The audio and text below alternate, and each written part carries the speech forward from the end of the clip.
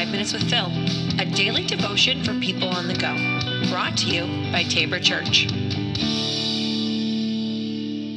Welcome back to the podcast. This is 5 Minutes with Phil.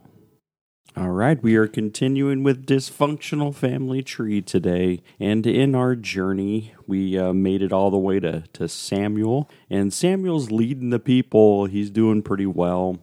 Samuel's not going to be the character we're going to dethrone today. Because not many people put Samuel on a pedestal, even though he actually is a pretty straight shooter. But what happens in 1 Samuel chapter 8, this is not necessarily a person in the family tree, but it's kind of a whole branch in the family tree at the time. So 1 Samuel chapter 8, up until this time, God was using judges in order to really lead the people and bring them in the direction God wanted them to go.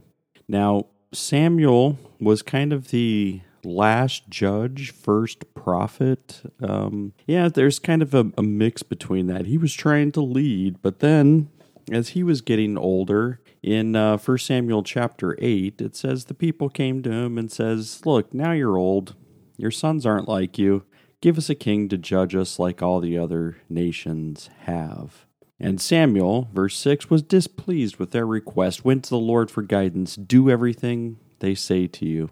The Lord replied, "For they are rejecting me, not you. They don't want me to be their king any longer.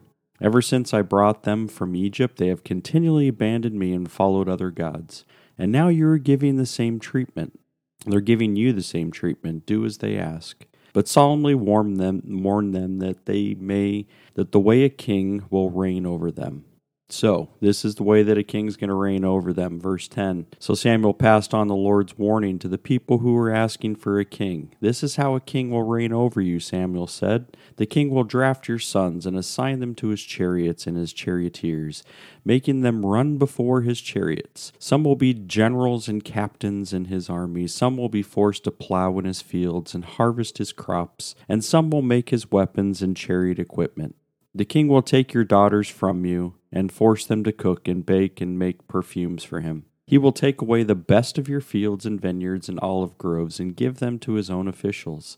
He will take 1/10 of your grain, your grape harvest, and distribute it among his officers and attendants. He will take your male and female slaves and demand the finest of your cattle and donkeys for his own use. He will demand 1/10 of your flocks, and you will be his slaves. When that day comes, you will beg for relief from this king you are demanding, but then the Lord will not help you." But the people refused to listen to Samuel's warning. "Even so, we still want a king," they said. "We want to be like the nations around us. Our king will judge us and lead us into battle." So here's the problem, right? And this is where we find the dysfunction that occurs even amongst these people. They're looking around at all the rest of the nations, and they're saying, well, they seem to be going pretty well. Things seem to be happening over there, and that nation's pretty prosperous, and that one looks like it's okay. But looking from the outside in is always, something that's real dangerous. It's kind of like going to social media pages today, and people present the things that they want people to see, what they want people to know. The rest of it is happening in real life, and it's not always the prettiest. And so what happens? We see and idealize the things that are on the outside, not knowing what's actually happening.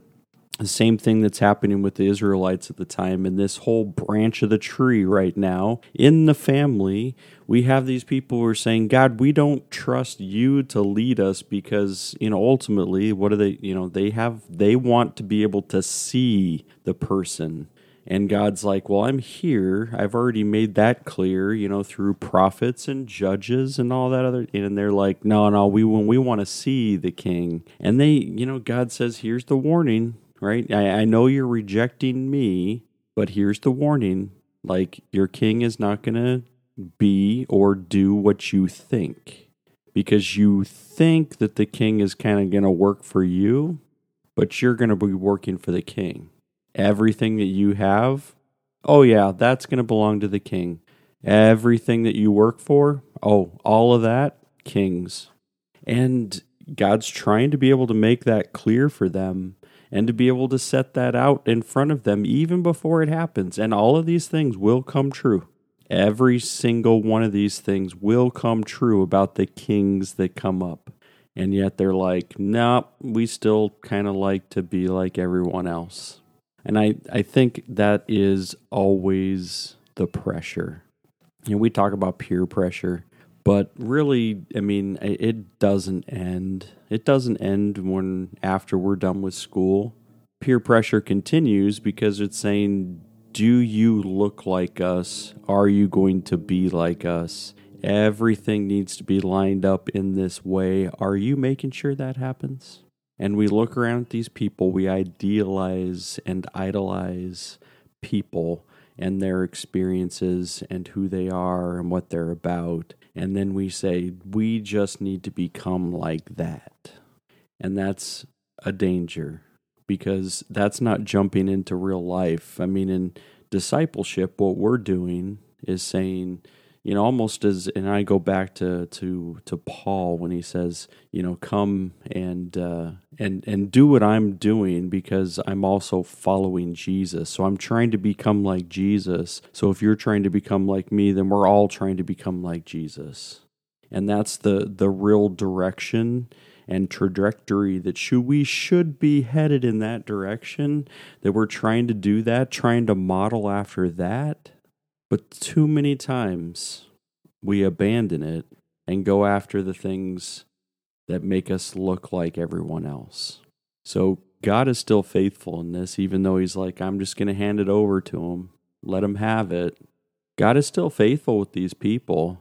I mean, even through generations, one of the things that we'll see, in these people and, even within the next probably 100 years in that time frame there, maybe even less, 50 years, you'll start to see that there's exile moments.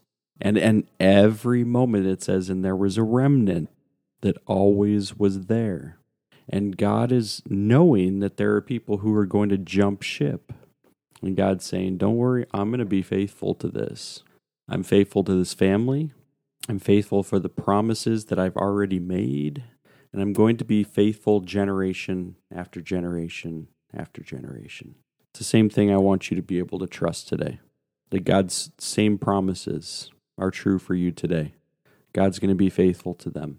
All right, everybody. We are going to end there for the week. We will be back again, maybe Monday. We'll see. We'll check on it. There might be a new schedule that we'll put into place soon. So have a great day, everybody. Take care.